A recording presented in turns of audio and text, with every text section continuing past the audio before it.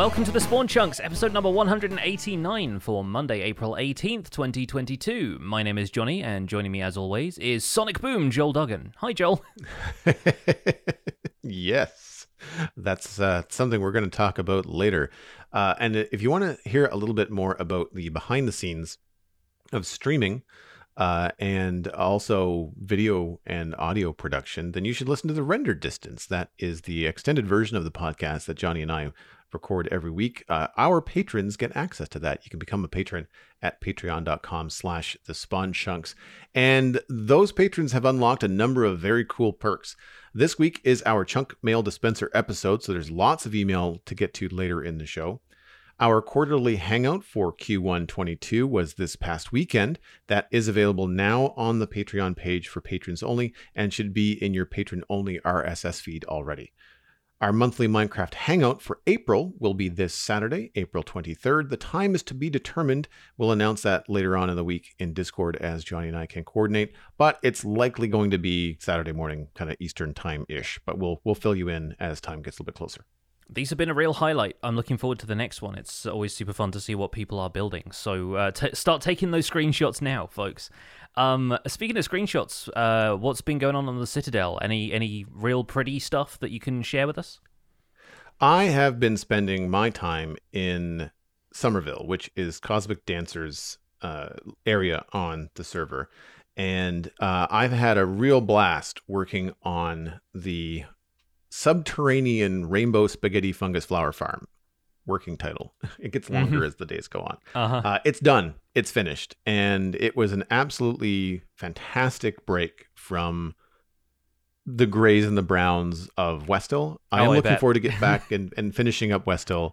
And it's given me ideas. Like as I work into now the richer area of Westhill, I know that I have to appease the cosmics and add more flowers. Like I need more color in Westhill for sure. But Cosmics area, which you can see all kinds of screenshots on my Twitter page, because taking screenshots of underground farms is really hard to get everything in and have it look like I can show you, because I can't, it's not a redstone tutorial. I can't fly around in the air 20 blocks above the thing and give you a perspective because the ceiling is immediately 4 blocks overhead. But essentially, as I mentioned a couple weeks ago, I have been adapting Logical Geek Boy's flower farm and Exumavoid's fungus farm from the Nether Nylium stuff. And with some help from Alistair McFly, tip of the hat to servermate Alistair, which with helping me sort out some final redstone, I was able to get it all working this past weekend. And so the full functionality, instead of just going into hoppers and chests, the farms are now harvested by water because I like water streams. I think they're fun. And they all get collected into one water stream, which then goes over a standard Impulse SV sorting system with a twist in that I am sorting everything underground, not up top where the chests are. And so all of my water streams, my vertical water streams, are directly adjacent to one another. And there's no soul sand underneath them. Or at least there is, but it's not active because the trapdoors that I use to separate each water column keep the bubbles from actually appearing. And so what happens is I'm just using the natural buoyancy of items. It's not so far that they despawn. They still get up there fast enough. And the droppers at the bottom are powered by the same switch that turns on these farms. And all these farms originally were meant to be turned on and turned off manually. So I had to incorporate an Etho hopper clock. I had to do a couple of other hopper clocks that I had to learn how to build. All of it is controlled by surface level switches that Cosmic can turn on and off. And I set the redstone signal down by using walls, which is fantastic. It's such a cool mechanic. It wasn't working for me for the longest time. And the reason was I wasn't updating the wall every time the piston put a wall on top of the row. It was like every other time. And I was missing one block had to be mined away from the top of the switch. And it took me 3 streams to figure it out. It's funny. There's always one thing. There's always one thing that's just holding you up on that stuff. But wall redstone is something I still need to get into at some point because it's fascinating. Oh man. Oh, you can. It's instant. Like you have an observer at the bottom, and you have a piston at the top, and you push a wall over some other existing walls, and if it changes the state of the wall, then the observer will pick it up. And the cool thing that I learned is that while it was not working correctly the way that I wanted to at first, I now know two ways to do it. So you can have the observer trigger every second time you press the button, or you can have it trigger every time you press the button. Mm-hmm. And so good if that's what you want, but bad if that's an unintentional side effect. And we don't have camera accounts on the server. So like I had to wait for Alistair to be available and for him to be at the bottom and for me to be at the top, pressing the button. What's happening? You're like yelling down the ladder to your mate who's at the bottom being like, does it look okay from here? Yeah, I can see that being a lot of fun though. Yeah, but it was great. And the last thing, which was something that was frustrating me on stream, but again, had the help of Alistair and some tweaks to get sorted out, was these flowers are coming in so fast. There's so many coming out of these farms that the single filters can't take more than like 20 items at a time. Right, yeah. And so I send the overflow into bone meal because these farms chew through bone meal like nothing. And so I thought, well, there's going to be enough flowers. It's not like there's going to be shy flowers. So we'll put some of them to bone meal. There's only 2 bone meal hoppers. So really those hoppers are going to fill up fast as well, because there's 10 spaces on those hoppers, but then there's, I think, 9 or 12 items that come across in the rotation. So I've looped the water system around. So if it doesn't get hooked up by the filters, the items do get sucked into bone meal. And if they still don't get sucked into bone meal, then they circle around again. They go by the filters again, and then they go by the bone meal again. So they probably won't despawn. They're either going to be filtered or bone meal, depending on what's happening. Mm-hmm. But the thing that I really wanted to do, which was completely unnecessary, is split the bone meal evenly between both farms. And so I used a hopper minecart, evenly distributed over 2 hoppers. The problem is that composters make bone meal one at a time. Hoppers only push items one at a time. The hopper minecart will not split one item at a time. It has to be a lot of items for it to split evenly between the 2 hoppers below it. Mm-hmm. So I had to figure out a way to lock the minecart hopper with activator rails, which was a tip from chat. Yeah, that's right? a mechanic that I never get into because like I rarely need to lock a minecart hopper, but it's one of those things that as soon as you know it, you're like, I can think of about 50 different things that I could use this for. It's actually quite a smart mechanic that I don't think enough people take advantage of. Yeah, and it took me a second to figure it out. It needed to happen off stream. Alistair and I hung out on stream, or not on stream. We hung out on the world for 20 minutes before my stream to figure it out. And ultimately, I was hoping to empty the entire container. But what ends up happening is that there's another container with a comparator pushing out a power strength of 3. So by the time it gets to the other comparator, it's a strength of 2. The bone meal in the container that is being collected and harvested by the minecart hopper gets to about 42. And then the minecart hopper is unlocked for a couple of seconds with 2 repeaters on full delay, just enough for 20 items to go through. And then it locks up again. And then the bone meal container fills up again.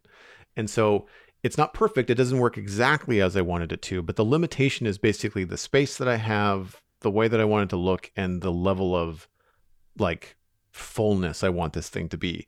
But as it turns out, 20 at a time is enough for the minecart hopper to then divide evenly that bone meal between the 2 farms. Mm-hmm. And then it locks again.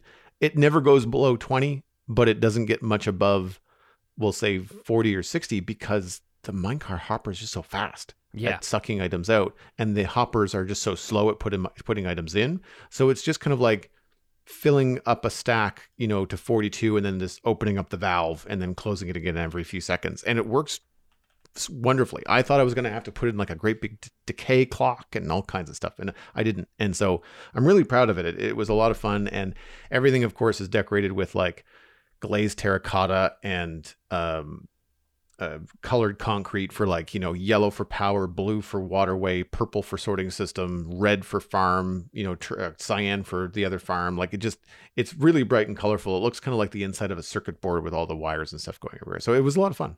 Nice, yeah. No, the difference between hoppers and hopper minecarts is absolutely staggering. It's one of those things that you're like, why don't hoppers work this fast? But I think it's really just to kind of, probably mainly to keep lag and stuff down because of how much they could be checking for items above them. But like hopper minecarts basically process things as fast as the game is able to process things. You can do 20 items in a second because there are 20 game ticks in a second, and it's pulling in an item or pushing an item around every game tick. Whereas I think hoppers, I think it's like zero point 0.4 seconds, which is like 8 game ticks. So hopper minecarts are 8 times faster than hoppers, which is always a bit of a difficult thing to wrap your head around at first, but yeah, they're so useful. They're so very, very useful. That's something else that I learned from chat this weekend too, is that composters are the best item to put on top of open hoppers that are not actively sucking something in, because they have one inventory slot and it's not accessible by the player. So like it's the least complicated thing that they can look through to decide, what they're computing. I think it used to be furnaces, because furnaces only had 3 slots, and now it's composters. And that seems to be everybody's favorite fact recently, because I get a lot of people coming into my stream and being like, why don't you have composters over your hoppers? And I'm like, because I'm in a single player world and my storage system is relatively small, and it's only inconveniencing me if it gets laggy, at which point I will do something about it. But I understand with a lot of people watching servers right now, and it being, a bit of common knowledge that is going around servers every time everyone starts a new storage system and goes, wow, this is actually really ambitious. I should probably lag bust this before it causes a headache for everybody else.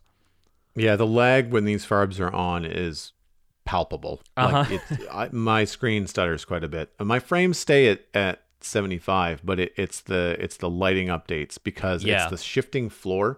So I originally was going to daylight them. So there's a giant pit that goes from the surface 15 blocks down to the farm. So you can't hear the piston mayhem when you're on the top. When you're in the flower fields, the peaceful flower fields of Somerville that Cosmic has spent so much time on, you can't hear like the constant chunk of the pistons, which is really loud.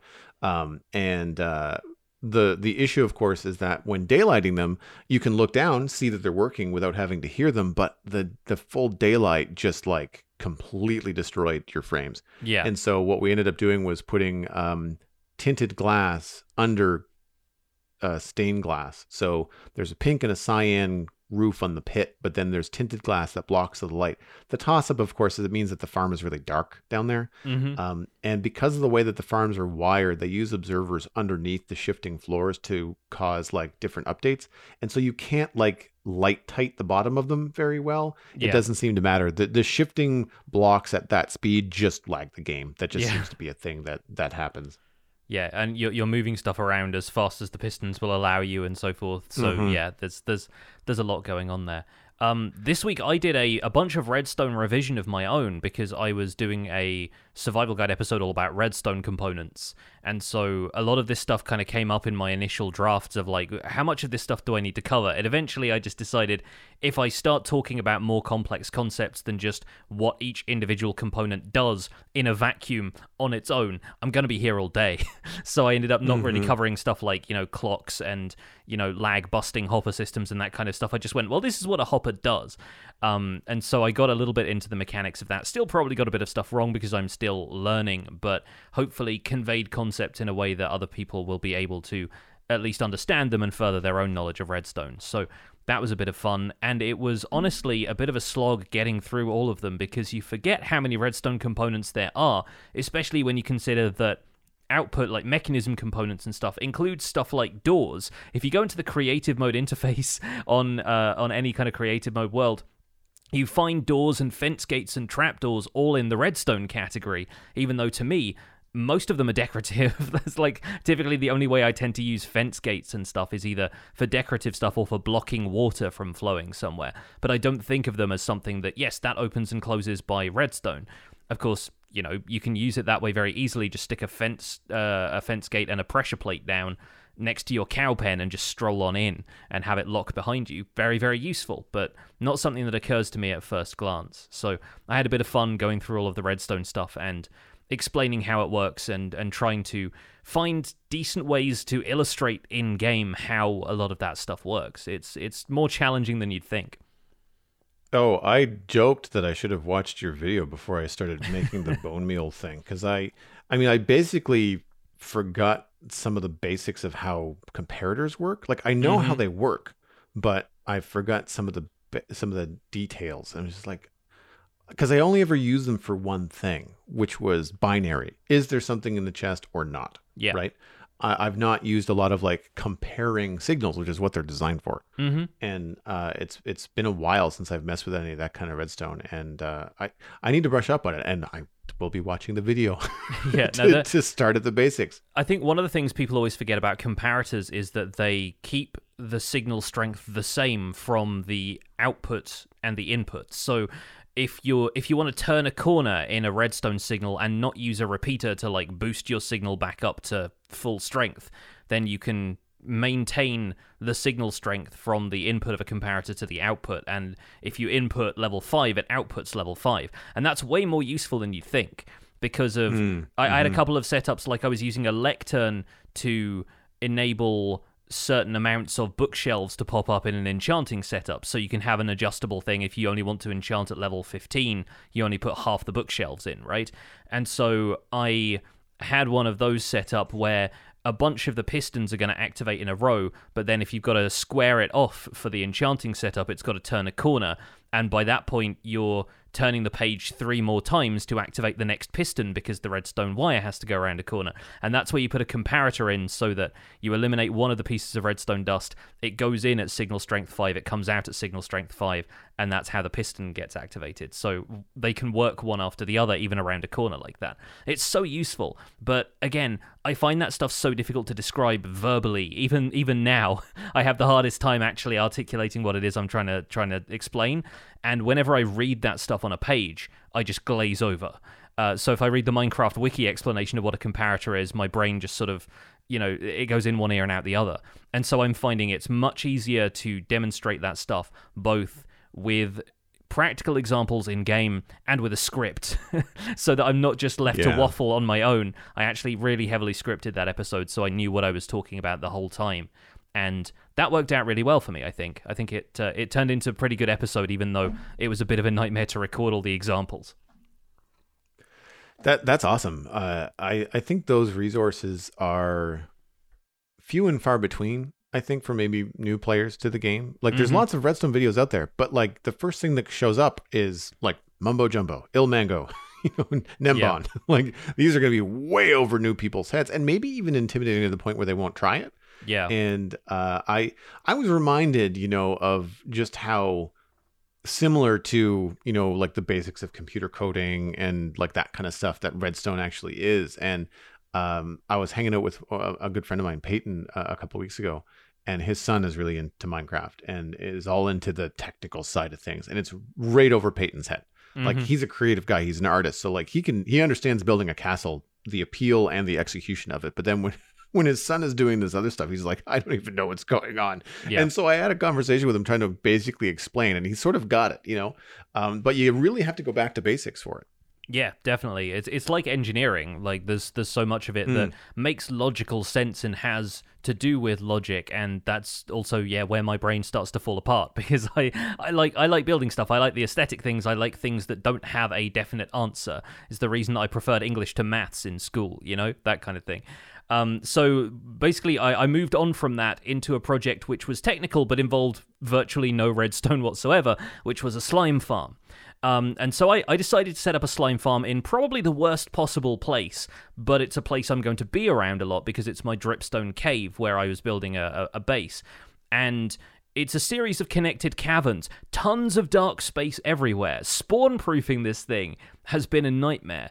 Oh, wow. But I really like the farm design because I managed to find a slime chunk organically. The first time I think I've ever really done this without just looking it up on Chunkbase or whatever. I dug out a large area for my beacon mine. I dug a large area horizontally at about Y8 in the stone layers, and a couple of slimes spawned while I was doing that. And I took some screenshots and thought, okay, I'll go back and check whether these are slime chunks. I'll just fence them off so that any slimes that spawn in there stay in there. and that's how I'll know whether there's a slime chunk. I went down there with that plan. As soon as I started recording the episode, 2 slimes spawned in front of me across the room in a different location. And I thought, well, now we have on-camera evidence that the slimes just popped into existence right there. We're using that chunk. I moss mined the entire thing out from Y8 to bedrock, and then built up layers of moss platforms. And the way I'm doing this is that there are iron golems behind nether portals. So instead of having like a system that kills them in the overworld, they go through to the nether, they get removed from the overworld mob cap immediately, and the nether portal comes out to basically a 2-way jump that the slimes can make, both of which lands them on soul campfires on top of hoppers, which is the only redstone in the entire thing.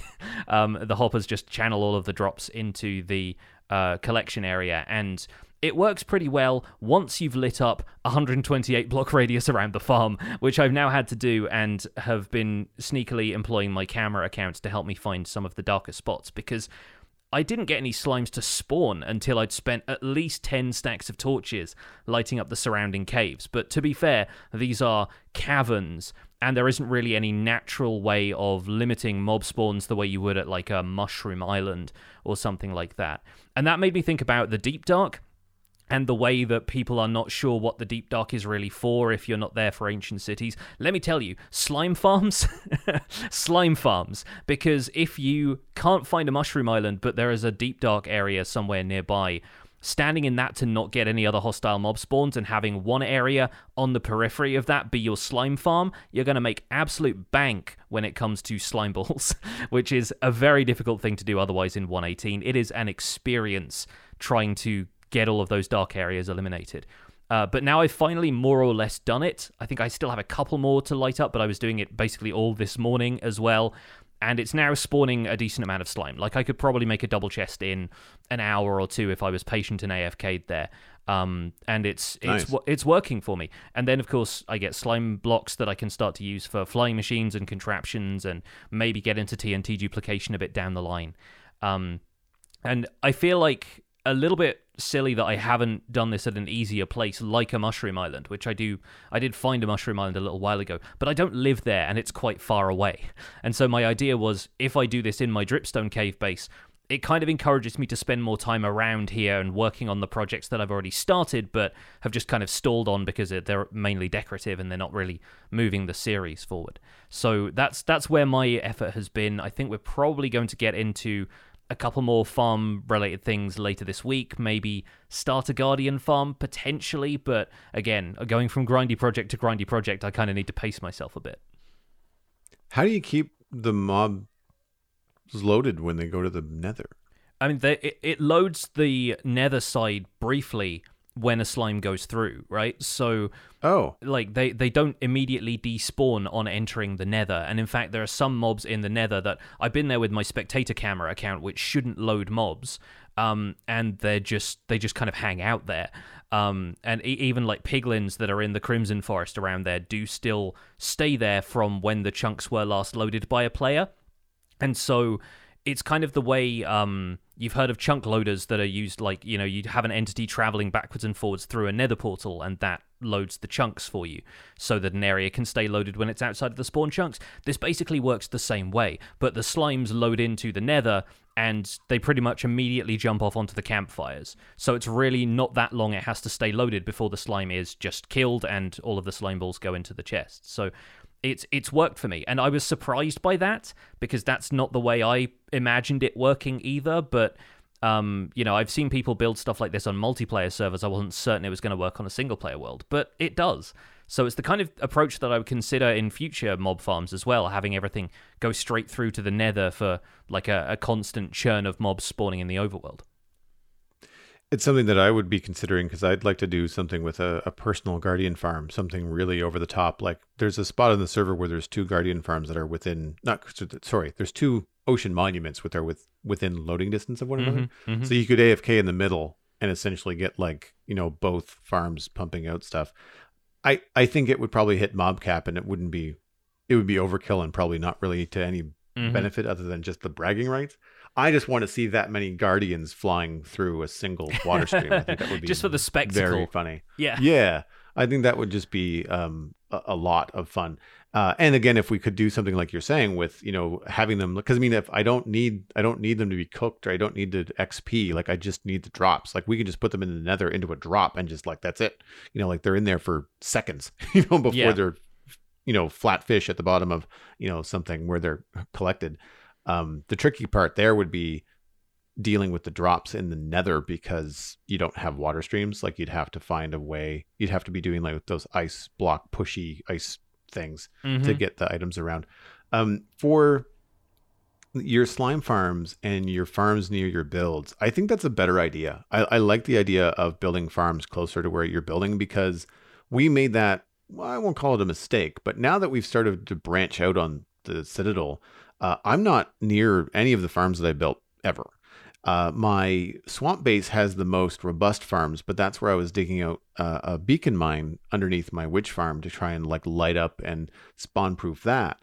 But while I was there, I had, a skeleton farm, I had a zombie spawner, I had my slime farm is in the swamp as well. So it's pretty good. It's 4 chunks. It's decently deep. It's not completely, spawn proof, but it's real close.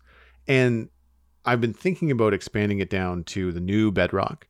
And just because I wanted like a big dig project, and I wouldn't mind getting some deep slate of my own, and I would get a lot of it from that.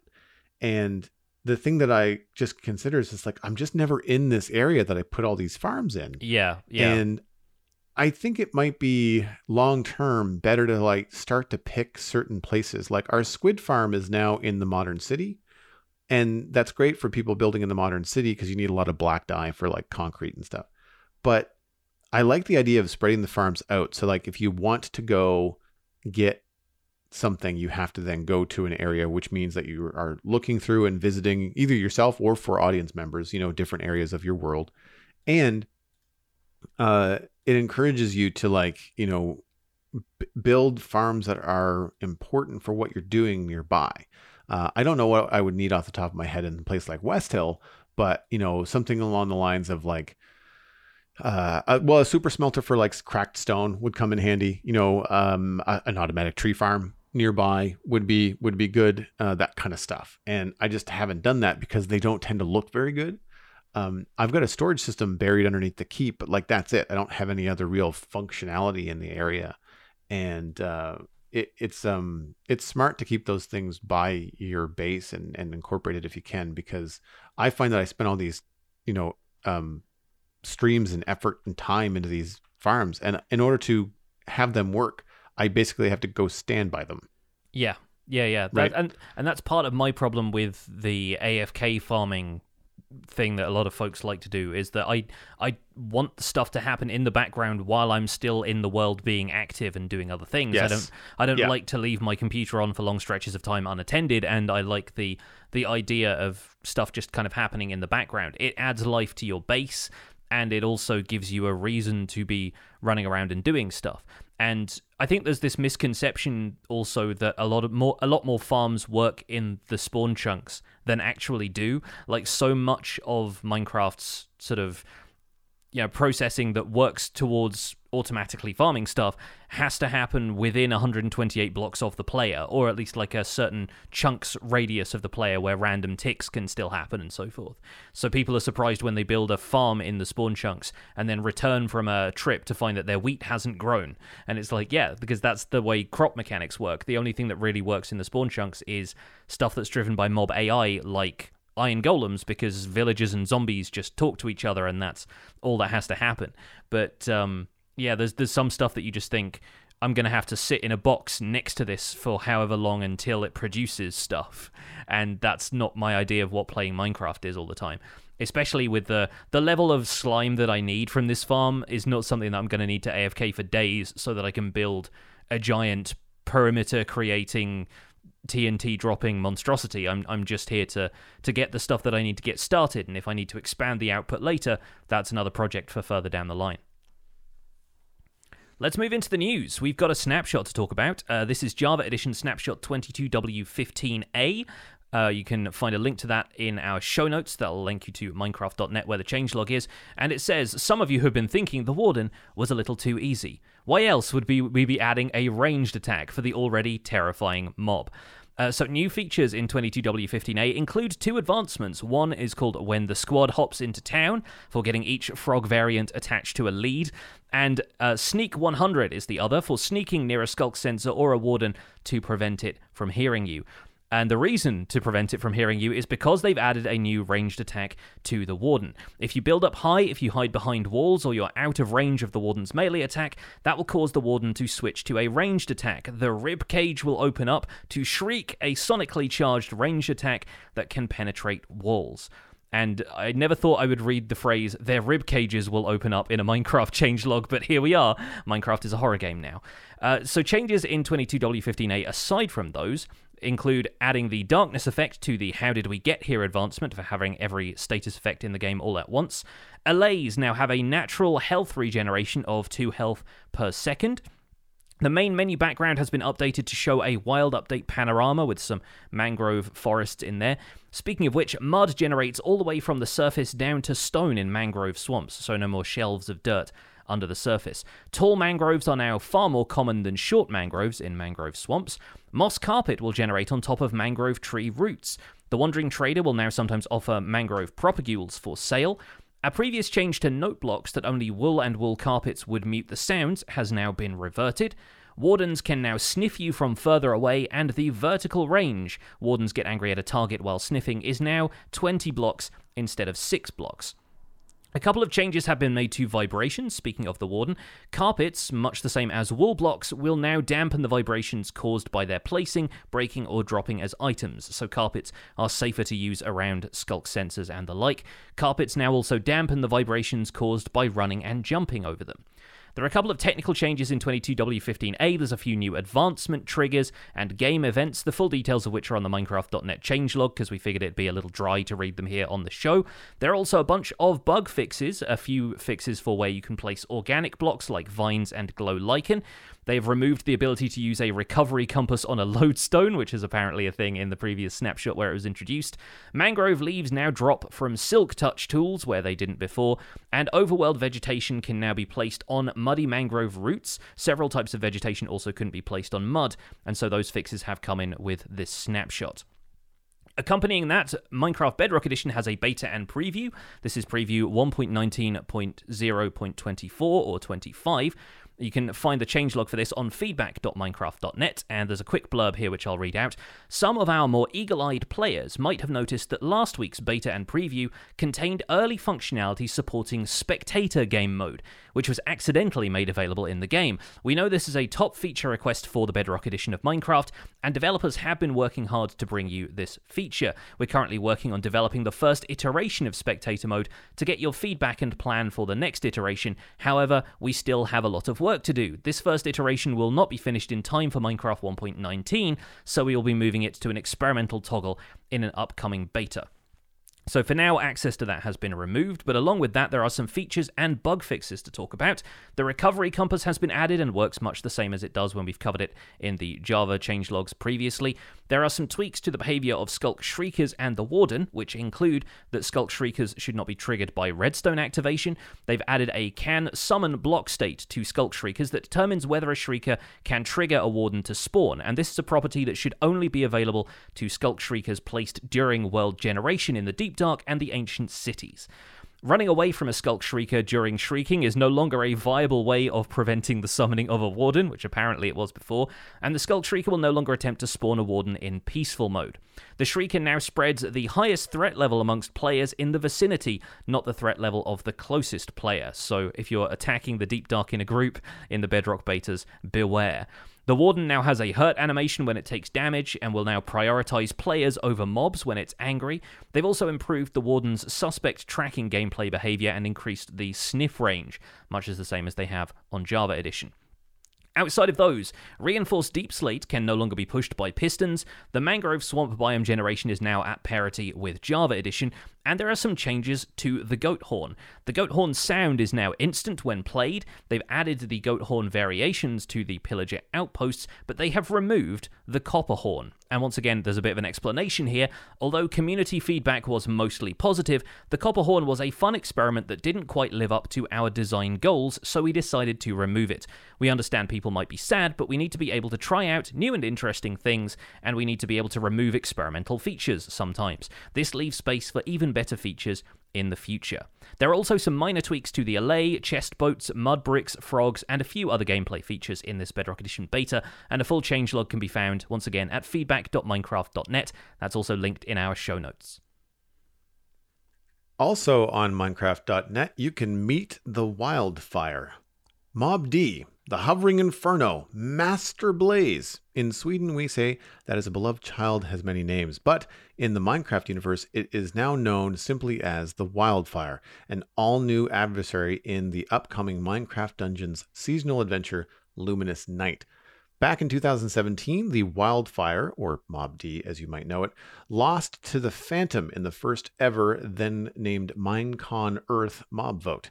Originally planned for the Flames of the Nether expansion, the development team wanted to take the time to get the Wildfire right and adding variety to the event-based mini-bosses that you experience in the game. The Wildfire has 4 shields that need to be destroyed before you can damage it. If it regains too much health in the fight, it can rebuild its shields on its own. And it does that by moving over to things that have been set on fire. It sounds like a hot battle. Yeah, sure does. And the hint at the Wildfire in the Flames of the Nether expansion was just a statue version of it, and it seems like they've had a bit of a mission to get this into the game. So props to the Dungeons team for taking an idea that we thought would never appear in the Minecraft universe again and turning it into a feature of the latest update. I do need to hop into Minecraft Dungeons again and check out Luminous Night at some stage, but we'll see if I get the time to do that with my currently fairly busy schedule.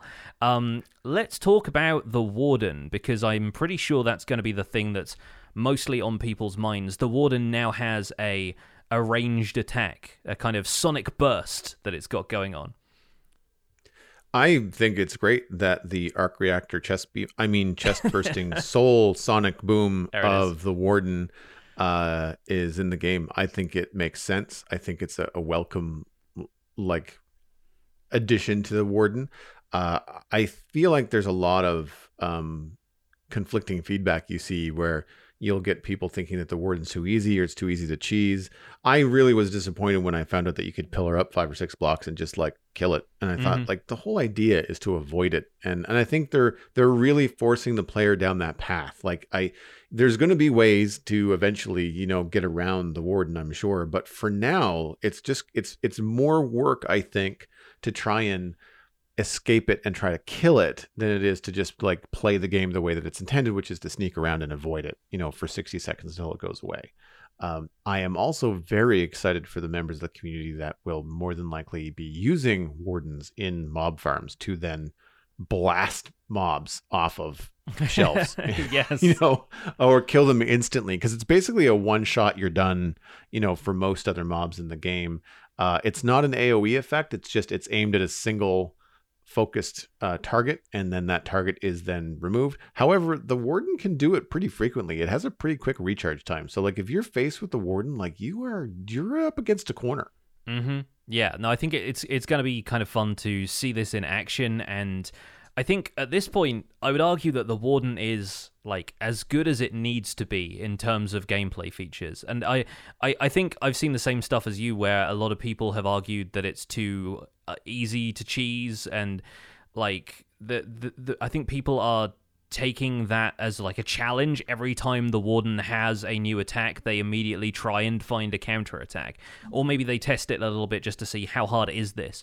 And I almost think some of that stuff is missing the point a little bit. I think there's always going to be ways to manipulate the game if you're a player who already likes to do that, especially, right? And so shifting around some of the ways the Warden behaves and allowing it to attack players higher up, giving it a ranged attack, I think these are all good approaches to it. I think the average player is maybe going to default to pillar up a couple of times because they've used that strategy against some other mobs, once they find out that doesn't work, I doubt they're going to try too many other things. I think it's really there, like, if you want to have any more complex stuff than that as far as the anti-cheese behavior of the Warden, it's going to be there to appease the small number of people who are going to inevitably just come up with a countermeasure every single time. But I think what we've got out of it is, like you said, a really cool-looking attack. I think it's kind of adds to the iconography of the Warden a little bit in a really interesting way. There are these new kind of particles of this beam that it shoots out at you, and it stays within the idea of it being a sound-based mob. Like, it really contributes to the experience. So, you know, I would not be surprised if they had stuff like this planned from the beginning and just kind of had it in their back pocket ready for when people decided that pillaring up and attacking the Warden was going to be too easy. Yeah, I think there's probably a lot of, like, pushing the Warden really far and then dialing it back and trickling out those features to the community just to kind of see how the sandbox experience goes, right? See how the experiment plays out. I want to give a shout out to Mark's Kid and Strawberry Jam, two members of the community that wrote in with emails that I think reflect kind of like the split of responses that we see, at least in the inbox here at the Spun Chunks, on this kind of thing. Mark's Kid wrote in and said that they basically had a complaint that the new attack was overpowered, and they had an idea for a sonic sword that they wanted in their inventory that would then counter that or make it easier to then fight the Warden. And to my point earlier, I think misses the idea that you're not supposed to fight the Warden. Yeah, exactly. Then Strawberry Jam said that they're excited about the new Sonic addition to the Warden's melee attack. So now it has two ways to attack the player. Doesn't feel it's quite balanced yet, but did pose the question, should developers try to prevent cheesing as much as possible? And I think there's only so much you can do. Yeah. And I think there's a comparison to be made between the time in versus reward out that we often talk about here on the show with your gaming experience and mining experience in Minecraft, but then also the time in versus or the trouble to do it versus not, in terms of cheesing something. Like, you know, I watched a couple of videos where people have been fighting withers with iron golems very effectively. I don't want them to remove that from the game. That's a cool thing to figure out, and it's a cool mechanic to use. And you can, if you want to, you know, put the feather in your cap of fighting the wither, which I will say I have not.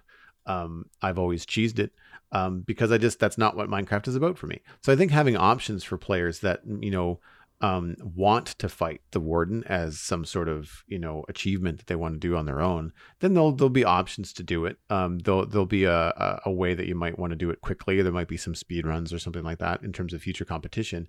But really, you know, they're making the idea of fighting the Warden so much of a hassle that most players are probably going to then just go through with the game mechanics and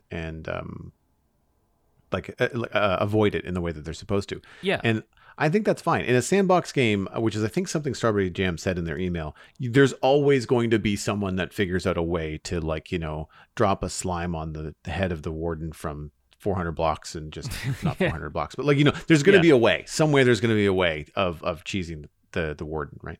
Yeah, and I think there's still a couple of things that are going to be tweaked about it. King B-Dogs did tweet on April 14th, like last Thursday, that based on the recent feedback, he's planning on maybe tweaking the Sonic Boom attack so it's a magic attack, which means it bypasses shields and I believe ignores a certain amount of armor.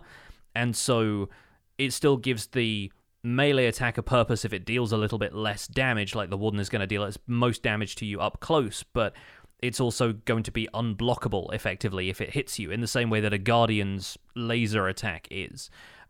So yeah, I think that there's potential there for it to be balanced out with the sort of running away kind of approach.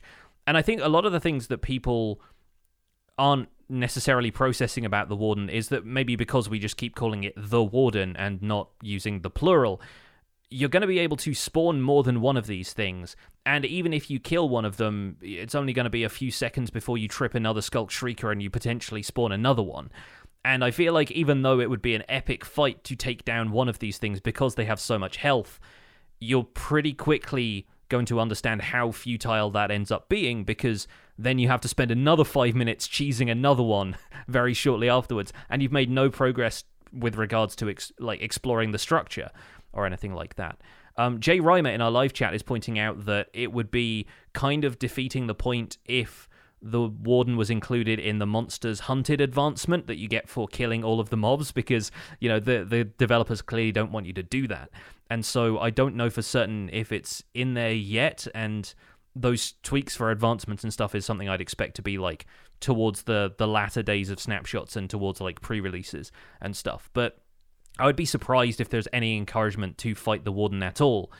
And I think a lot of what people are getting from it is the notion of it being a very challenging fight, and so wanting a challenge from the game, and B, the idea that if it attacks you, you should be able to retaliate, which I don't think is the development team's like idea behind this at all. What do you feel about the copper horns being dropped? That's an interesting one. Like, I'm very curious, and I don't know if we'll ever get a real answer to this, but like, what elements of it didn't live up to the team's expectations? Because the feedback they got, as they said, was mostly positive, and it was more just that they weren't getting what they wanted out of it. And my question is, what do you want? Like, I'm curious, because it was pitched as a social feature. People were able to, you know, play all of these different variations of melodies and stuff on them.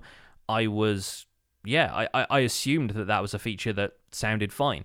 And it's interesting to me that they've backtracked on this, having said that the goat horn probably wasn't going to be in the wild update at all, and along with bundles, and then it has appeared in various iterations. The regular goat horn is still in the game. They seem to be happier with that, but this new variation on it with the copper horn hasn't been. And I think a lot of people are mainly going to be disappointed because they want something else to do with copper. We voted the copper golem out of the mob vote. We don't have a copper horn anymore. People are still going to be stuck with like, well, what do I do with all this copper I've got laying around other than build roofs out of it? And so that's a curiosity to me. How do you feel about it?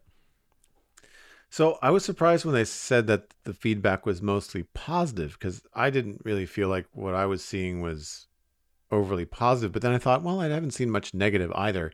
And the pattern that I see emerging when stuff like this happens is they've added something fun to the game, and I want the developers to add fun stuff to the game. It doesn't all have to be function for me, but generally the Minecraft community goes like, oh wow, that's really cool. And if it doesn't do anything, then they just kind of forget about it. Yeah. You know, generally speaking, you know, like if it's something that actually does something, like, you know, amethyst shards, they make blocks, they have cool noises when you walk on them. The buds have various different functions in terms of like decoration and things. You use it to make the spyglass. But like the copper horn was just a social feature, and a lot of people play Minecraft by themselves. And I feel like you're just kind of like, all right, well, it makes noise. Great. I'll do it once. For me, that's records in Minecraft. I did it, found one, played it, go, oh, cool. And I've not touched one since. Mm-hmm. Right. And it's just a personal preference. Like, I'm not saying that they're bad. It's just of something that's not interesting to me. And I think generally the pattern that I see is when a new feature out of the game is cool and fun, but doesn't come with like some other integrated functionality into the game and is used for something or aids the player in some way, then the general player base tends to lose interest pretty quick. Yeah, I think that's probably going to be the case. And it's also not something we saw tested with the Java community at all, was it? Like, I'm pretty sure this exclusively stayed on Bedrock. And while the Bedrock community is, I think, getting better at voicing its opinions, and they've got the whole feedback site where typically they take feedback on features like this, I think the Java community is the ones who are going to be out there on YouTube making videos about that kind of stuff, and you know, they're the larger like voice in terms of sharing opinions about this stuff online. I mean, maybe that's just the circles that I run in, and I'm not seeing a good half of the community there, but I do think a lot of the time Java players are the ones who feel like they have more sway over the decision making that goes into gameplay features like this, which is weird, especially when we don't get to see what that part of the community feels about features like this, because they never show up on Java in the first place. Speaking of Java, though, one thing that got reverted that I am happier with is the note block change. The fact that they were going to mute them with wool and carpet only, and that's now been reverted.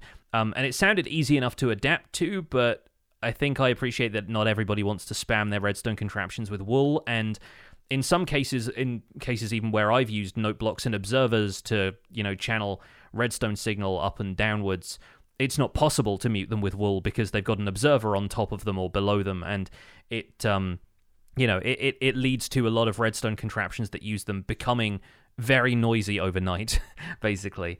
And so it seemed like that sort of made sense. And while you could argue that the association between like the sound a note block makes and wool dampening vibrations with the new mechanics for the Warden and Skulk and everything, it makes sense overall. I feel like with note blocks, they also have a bit of a distinction between what is music and what is vibrations, what is sound and what is vibrations, and it didn't need to be part of the same mechanic, and it didn't need to be kind of, adapted into the newer system that focuses on wool being a utility block in that sense. So yeah, ultimately, I was thinking about being fine adapting to it, but honestly, I'm pretty happy that they've reverted that change. Yeah, I'm happy with it as well. And if you've got a redstone contraption plan that's going to be using note blocks and skulk sensors, you can still use wool to insulate the skulk sensor. It won't mute the block, or you can use a different block to mute the note block. But if you don't have that option, then you can at least dampen the receptacles of the skulk sensor. I think that's how that would be expressed. I don't know. Yeah. The receivers. The weird tentacle little thing. I don't know. The antennae. Yeah, like there's there you go. any number of terminologies we could apply to it. But instead, we'll move on to our chunk mail dispenser, because this week is the week we typically go to the mailbag. We get a bunch of listener questions, and we treat that as the main topic of the show instead of having a full-on discussion topic. We've had lots of really great emails, so thank you to everybody who's emailed into the show. If you'd like to email the show and potentially get your email read on a future episode, the email address is, as ever, spawnchunkmail@gmail.com. And Joel, why don't you kick us off? First email is from Nicholas H. Echo Shards and Amethyst. Hello! I just listened to your previous episode where you talked about what uses there could be for Echo Shards. There are similarities between the Echo Shard and Amethyst Shards. They're both shards. They're both related to a special item that helps with navigation, and they both come from underground. I think it would be cool if Echo Shards also made some sort of sound when you walked on them, like a deep bass echoing noise. Maybe they don't just have to be found in ancient cities. They could rarely grow off of Skulk. Nicholas got chased by the Warden while trying to think of good sign-offs. Yeah, there's some good ideas here. I like the sound of this, no pun intended. I think the deep bassy echoing noise reminded me of the cave noises that you occasionally hear, and I think it'd be really funny if you could trigger those, because a lot of players seem to react very strongly to them. They've never really bothered me, but whenever one of those kind of like howling noises happens in the background because there's enough dark spaces around you or whatever, it'd be really interesting if you could manually manipulate those in some way. And so instead of a bassy echoing noise, or like a kind of a low clang to just pitch down the amethyst shard noise from like a kind of tiny handbell to like a big church bell ringing or something. Maybe it could be something to do with the eerie noises that we hear throughout the world. It could be really fun from a creative standpoint too. Like you can imagine creating your own cave and putting some echo blocks, I guess, or shards. Ambience blocks, Yeah, like so when you walk over them, it sounds like you're echoing through a cave. Like maybe it echoes whatever sound it hears. You could have a lot of fun if that's at the bottom of a drop shaft where you're killing your creepers or your skeletons or something, and they have an echoey death. There could be a lot of fun to be had there. I don't know with the comparison if Nicholas meant to like have echo shards be crafted into blocks. I mean, like I'm all for that. I think that would be fantastic. I like the comparison to Amethyst. I'm actually tipping my hat to Nicholas for picking up on the fact that the spyglass and the recovery compass are like similar navigation items. Yeah. And these shards are used in both of those crafting recipes. That's like a really smart good point. Catch. Yeah, definitely. I was kind of taken aback by that as well, because I thought, that makes perfect sense. They're two very different items, but they are both used in a similar activity, and that's a smart catch. Well done. I really like the sounds that they've added in 118. And so any kind of like block that you walk on or interact with that creates a new sound experience, I find really helps with Minecraft feeling new. Mm-hmm. Yeah, no, I agree. And I think there's a certain kind of advantage to be had in that. Like you said, being able to shape the ambient soundscape of what's around you.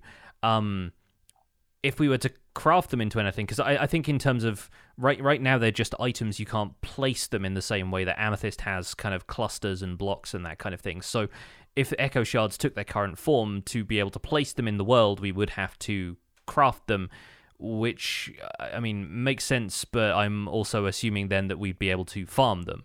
Nicholas provides a couple of examples of how that could work. They could rarely grow off the skulk. And I think while that's a cool idea, I think they're also currently one of the reasons to go to ancient cities, and the skulk is going to be everywhere in those deep dark biomes, and there are going to be areas of deep dark that don't have ancient cities in at all. So once again, that's it's difficult to balance the loot proposition of ancient cities versus making mechanics like that more accessible. I do like the idea, though, of them growing rarely from the skulk. Maybe if the skulk infested a geode, if there was like a bunch of skulk growth around one of those budding amethysts, then I don't know if it could have like a transformative property that would end up with the crystals growing into echo shards instead of amethyst clusters or something like that.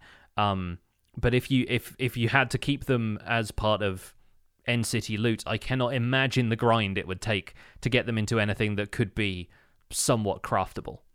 I think that the recovery compass should be a little bit more accessible. That's one of the reasons that I like the growing on skulk. Even if it's rare, I like the idea that you can use the recovery compass like without having to go all the way to the ancient city, because I think it could be useful for players before they get to that point, but that's just me.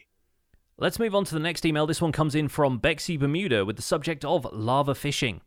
Hi, Joel and Pix. I'm a fan of both of you. Really enjoy watching your streams and listening to the podcast. While listening to Joel's stream on Saturday, my 5-year-old was playing Minecraft and said, I wish I could fish in lava. This got me thinking, how could this work in Minecraft? And could it mean the fishing rod would get extra enchantments and therefore be used more often in the game? What could you fish up from lava? Fire protection armor? Netherite? And is there scope for hooking a new mob that lives in lava lakes? I'd love to hear your thoughts on this. Keep up the superb work. Bexy Bermuda was pushed off a cliff by her own children in the Nether and burned to death. True story. Hey, Bermuda kids, you're grounded. Yes, don't push mum off a cliff. Bad form. Bad form. I'm curious how that went down. Like, I want to know what the repercussions were, because there would be in not that I have kids, but there would be some stern looks, I think, thrown around my little Minecraft studio. I think the idea of adding weird lava fish creatures, whatever that looks like, would be suitable for Minecraft and fun. I think it would add a nice twist to the Nether. And I didn't do much Nether survival, but I know you did. Do you think that having like a fish food, for the lack of a better term, supply from lava in the Nether would help with early game survival in the Nether? I'm in favor of fishing having an overhaul in general. And not because the loot is bad, but because the game has evolved in the different ways that we use it for survival, and fishing mechanics haven't really. Like I still think fish would be a really decent source of food in a cave base, but the catch rates are so dramatically reduced if you don't have open sky above you that you're catching a fish every couple of minutes instead of every few seconds. And the same is true of the Nether. I think it would be really interesting to have that as part of the survival experience of the Nether if you don't want either pork from hoglins, which are very difficult to kill if you have early game tools, or I guess mushroom stew is more or less the only other food option. I don't think the piglins throw you anything that you can eat. And so, yeah, aside from looting the occasional chest, and we all know how the piglins feel about that, there aren't really that many options. And yes, the Nether is meant to be a much more challenging environment, but I like the idea of once you put together a fishing rod, which you can do in the Nether using wood from the Crimson and Warp trees and string from striders, if you can bring yourself to kill one of the adorable little critters, you need a fishing rod to go riding striders around the Nether. And so it makes sense that you have a fishing rod there in the first place. Why not also be able to use it to fish? I kind of like the idea of lava fishing. I do as well, especially if you're catching stuff that's not fish. You know, like insert wild creature from the nether that you pull out and either have to eat or cook, or maybe use to enchant. Like maybe it's not food based. Like maybe you could fish out things like a blaze rod, you know, and that would make brewing potions natively possible in peaceful mode. Oh, that's right? that's an option, yeah. Or blaze powder, maybe even, because then at least you're not giving the entire blaze rod away, and you know people still have to find brewing stands in the overworld or something. But yeah, there's potential to be had there, and I think in terms of cooking whatever comes out of the lava, good luck. You know, I think it's cooked itself already by that point, or it's very immune to fire. In the same way that, like, yeah, you can toss netherite in, or you can, you know, the wood in the nether natively doesn't burn. So I think there's potentially something that's either pre-cooked or you have to eat it raw and have fun with that. I'm imagining crunchable skeletal fish, you know, like bacon bits is what you're getting at that point. Bacon bits. Well, there's hoglins already there, like it makes sense, right? Yeah. Like bacon finally added good. to Minecraft as fishing loot. Oh, that's great. Bexy Bermuda mentioned netherite. I'm assuming likely netherite scrap, not blocks, as a rare reward, which I think is a decent idea. It would be neat too if, like, overfishing a specific spot in the nether would summon some sort of like lava stingray, or like maybe the wildfire from Minecraft Dungeons, like just adding some sort of experience where it's like, you can't, here's a cool new mechanic, but if you abuse it, then again, the nether is dangerous. And if you, similar to how, like, you know, the Skulk Shriekers will summon the Warden after I think 3 missteps, you know, fishing an area for too long or too many casts is easy to do. And if you are not careful about how often you're spending fishing in the same area, maybe then you end up with a mob encounter that you don't want. I recently played a bit of Moonglow Bay, which I've mentioned before in the render distance on the show. We'll have a link to the website in the show notes. And fun note, it's actually set in Eastern Canada in the 1980s. I had no idea that it was a Canadian-based like experience as an RPG. But it's on Xbox Live, not Xbox Live. It's on Xbox Game Pass. It's also on their cloud service, so you don't even have to download it if you just want to play it. And it's a pretty low poly game. It looks a lot like what's the voxel-based dinosaur game that you played for a while there? Pixark. Pixark, yeah. What I've seen of it, it reminds me of Crossy Road a little bit as well, in terms of like, the voxel art kind of look of it, yeah. Voxel art kind of thing. But what I liked about it was the combination of fishing mechanics of reeling a fish in, along with the type of bait that you're using. And I think eventually it will be the type of rod you use. I didn't play for super long. And I like the fishing mechanics. They're better than what you do in Minecraft for sure. And it made it fun. I was like, I don't know, I'm going to like this fishing game. Like, I'll give it a go because it looks cute. And once I read that it was about, you know, Eastern Canada, I was like, well, I'm from Eastern Canada. This is going to be fun. And it is. It's got that vibe to it. And I didn't know it was set in the 80s until just today, but you get that feel in it because, like, there's no cell phones, you know, like you're walking around and talking to people. But the other things in the game, like the cooking mechanics, kind of were tedious and were enough for me to kind of bail out. But I think some things could be learned from games like that. And I know you play a lot of Stardew Valley. Like, do you think the fishing mechanics in Stardew Valley could be implemented in lava fishing in Minecraft? Maybe. I do like the Stardew fishing minigame. I know it's a love it or hate it thing about Stardew for a lot of people, but it's good. Fun fact, before we get off Moonglow Bay, there is a connection to Minecraft in that Lena Raine, who contributed to the Caves and Cliffs and the Nether Update soundtracks, did the soundtrack for Moonglow Bay as well. So there's a bit of a voxel connection and a composer connection there as well.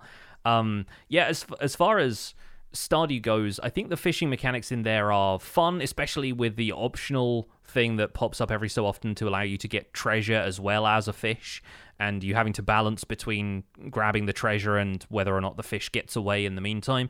The other game that I've played extensively that has fishing as a mechanic is Terraria, which obviously gets compared to Minecraft quite a lot, and you can fish in lava in that game because it has an underworld, basically like a hell kind of layer that you dig down to.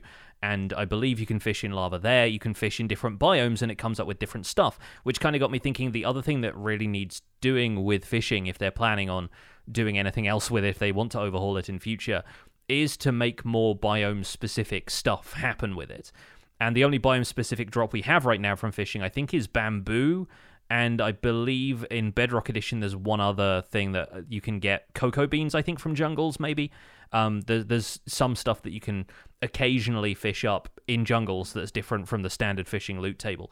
But considering that we now have live fish in the game, and those are more tied to a specific biome, you typically get salmon in river biomes, you don't see cod until you go out to oceans, the tropical fish are in specific places, in lush caves, in, warmer oceans. I think it would be kind of cool to have, if not more varieties of fish, then at least adjust the chances a little bit of some of the fish showing up in different places. You can fish more successfully per puffer fish in a certain place, and maybe have a few more additions to the loot table for each area to encourage exploration and encourage people to fish more than just a few times in the early game to get enchanted books and stuff. Moving on to email number 3 from DolphinMan980. LA Transportation. Hi, Johnny and Joel. I was listening to episode 184, The Peaceful LA, when I realized how much of a pain transporting one or more LAs back to your base would be. So, what if, like axolotls in buckets, you could put an LA in a bottle to transport them back home easily? I think this could really fit with the feel of the game, and apart from ethical dilemmas in this next idea, they could be even used to add a potion of magnetism to the game, which would allow the player to pick up items from farther away, made by, well, I think you get the idea. Dolphin Man 980 was consumed from the inside via a Vex. Staying it right here, right now, Dolphin Man 980 sounds like a superhero name, but they want to boil Allays alive. I'm calling secret villain right now. Absolutely, yes. Like the bottles rendering down in the brewing stand. Oh dear. This idea has a very Legend of Zelda smell about it to me. The kind of fairy in a bottle kind of thing that you have. I think that began in Link to the Past, maybe, where you could use them to refill your health if you had a fairy in your inventory. Mostly the thing that pulls me up on this idea is not necessarily the mechanic of storing a mob like that, because there is precedent for it with storing mobs as items. We do it with axolotls now. You can even store them in more interesting ways than buckets if you have beehives and nests storing bees, right? I think for me it's a size problem, because typically when we're used to looking at glass bottles, we look at the sprite or we look at how they appear in a brewing stand. They're still the kind of flat X-shaped sprites for them, and they don't look all that big. And I think the LA is still a reasonably sized mob. They're still about the size of a fully grown Minecraft bee. And so stuffing one of those into a bottle feels cruel because we think of the bottles as being natively smaller. I think if we were able to place glass bottles and they had a 3D model and they were actually closer to being block sized, or at least like a decent vase, then I think we might be it might feel less incongruous to trap an LA inside of a glass bottle. But right now it just feels like the bottles aren't big enough. I mean, magnetism potions aside, because that's essentially what an LA does for you when you bring it with you mining already. I like the idea of making an LA easier to transport. Like right now, their trouble or time in does not match their usefulness for me. And you could maybe add a bit of cuteness to putting a lay in a small bottle and have it really not like being in there. They seem pretty pleasant and chimey and chirpy out in the world. I like the idea of putting a lay in a bottle and having basically like a smushed angry face up against the glass. With accompanying sort of kind of sound effects from it being inside that would be that would be very, very, very cool. And some cartoony pop when you release it from the, when you get home, you take it out and maybe you then have to feed it or do something with it to get it back to liking you again. Otherwise it'll be just no thanks, bud. I'm out. See ya.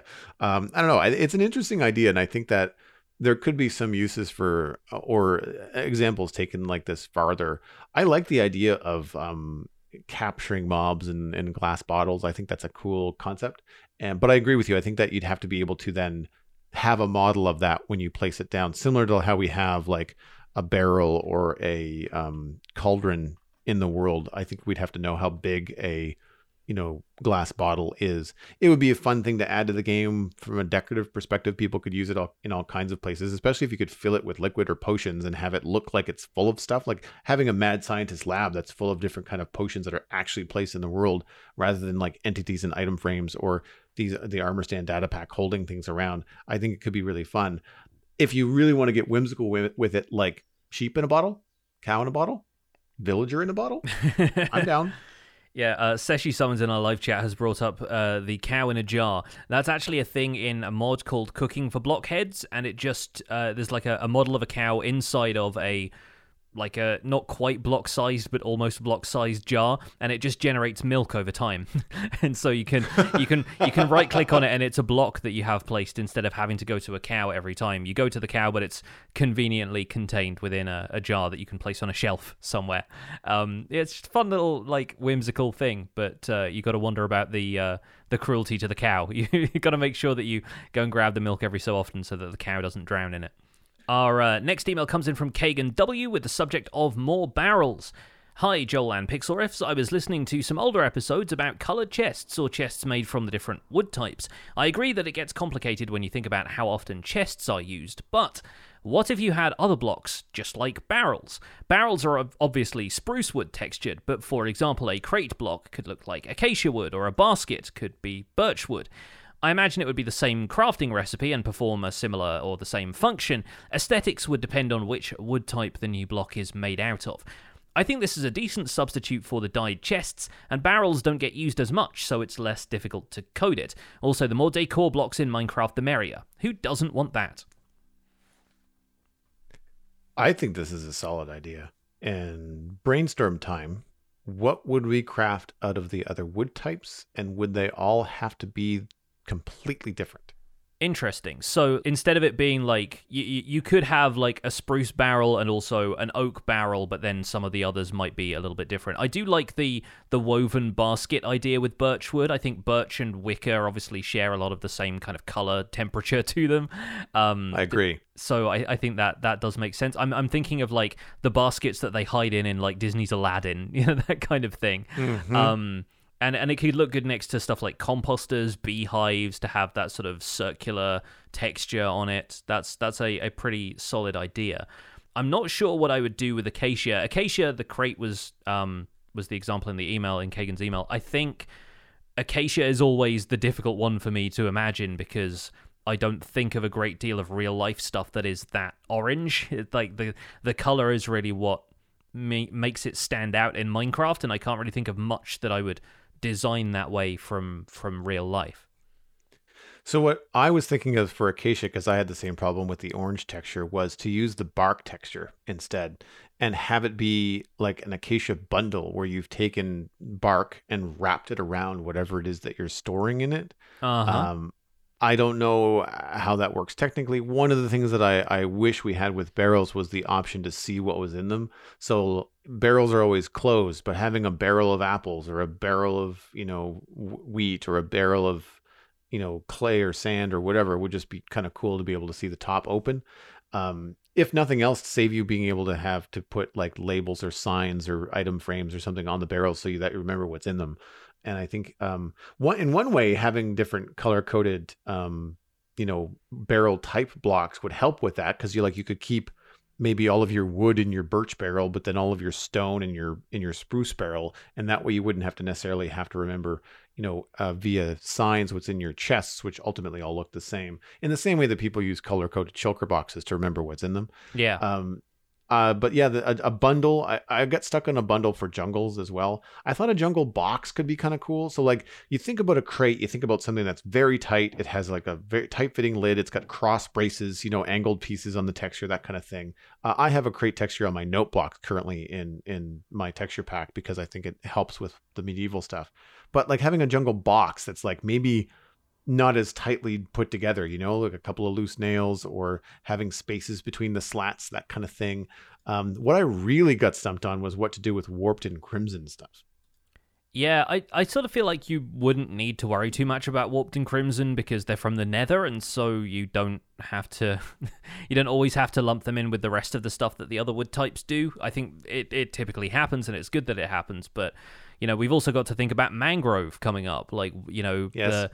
the thing that this brought to mind for me, and to play devil's advocate here for a second, it gets more complicated if you're using the same recipe to build a barrel as you are some of the other stuff, and it's just dependent on wood type, because barrels are a villager workstation. And so if you consider all of these barrel variants, does the fisherman still use them? If you bring the fisherman a wicker basket, is he going to try and store fish in it? Right. I'm kind of curious about whether that mechanic would hold over, or if it might merit a different crafting recipe just to differentiate them from villager workstations to begin with. And on a related note to that, I think it's kind of neat that the barrel is like the spruce workstation, while a lot of the other wood types have workstation blocks that, even if you're using a different type of wood to craft them, every time you make a cartography table, it looks like dark oak, right? Like every time you make a fletching table, it's the birch color. And I think, having looked at it now, the smithing table actually matches mangrove quite neatly. Which is also making me wonder if we're ever going to see acacia villager workstations. But I think it's kind of a double-edged thing. Like, you've got to consider from a game mechanics standpoint, are any of these going to have uses other than as functional containers? Are they going to prompt more villager workstations? Are they going to be just a substitute in for barrels?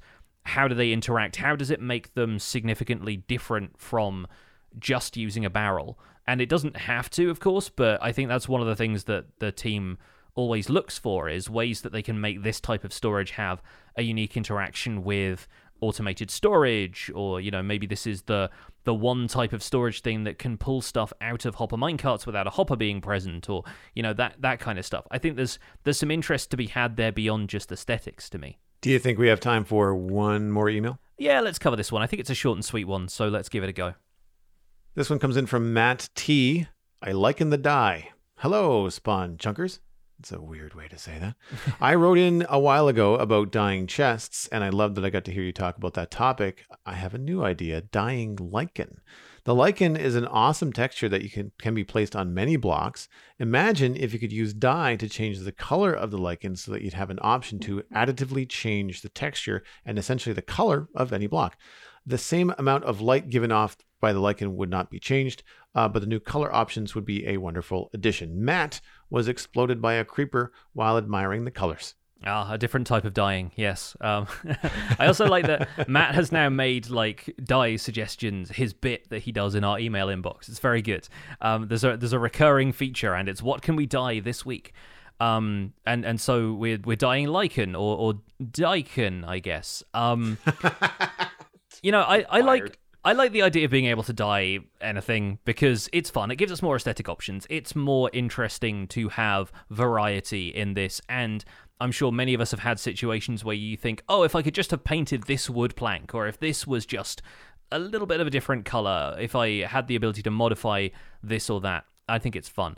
I think lichen and blocks like it have the option to be used as like an overlay for existing blocks as well, and one of the things I've seen people do with lichen to great effect is just to modify something or use it as a transition material between different things. So you blend things a little bit more easily if you can just have roughly half of the texture showing with the other half being covered by lichen, and then smooth over those boundaries. And so there's some really good options, and if you give players a bunch more colors in which they can do that, then I think that you have aesthetics to match every situation at that point. I've seen some creative uses of lichen lately, and it's really made me want to use the feature in the game more. And I think dyed lichen is a neat idea, and I would definitely help with, wanting to place the gray-green lichen on a warmer block texture, if you could change it to match it a little bit better. I don't know if dye is going to be the game mechanic that would be the most interesting. We recently had the addition of frog lights, and the different colors from that come from the different types of frog killing magma cubes. So I was thinking, what about expanding the colors of lichen depending on what you grow it on.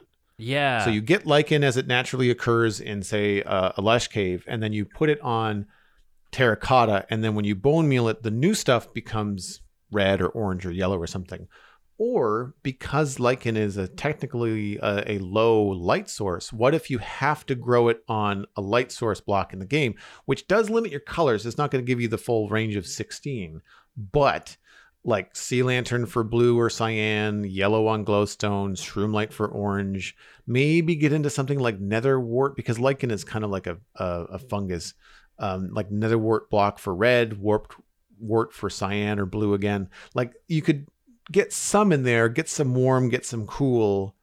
I don't know that there'd necessarily be a need for like magenta lichen or black lichen. You know, all black lichen would be pretty cool though. Like I can see a push and pull for either way, like cool new game mechanic or just diet. Either way, I like the idea of these layered textures being over other blocks, because it gives players a lot of different block texture options without flooding the game with hundreds of new textures. Yeah, definitely. Yeah. Right? You know, I think stuff like light pink or yellow or white lichen would add some really neat decorative possibilities for stuff like tree blossom. And considering you can attach it to the underside of a block as well, like it could be falling, it could be still attached. I know Joe Hills on Hermitcraft has been coating trees with glow lichen near his haunted house build on Hermitcraft. It kind of adds a spooky look to the trees, and I think he's thinking of it more like a kind of a fungus or some kind of like, you know, rot that's setting in. My first thought is spider webs. I think it looks like there's a bunch of webs kind of hanging from the branches of the trees, and so having that in more colors could be really interesting.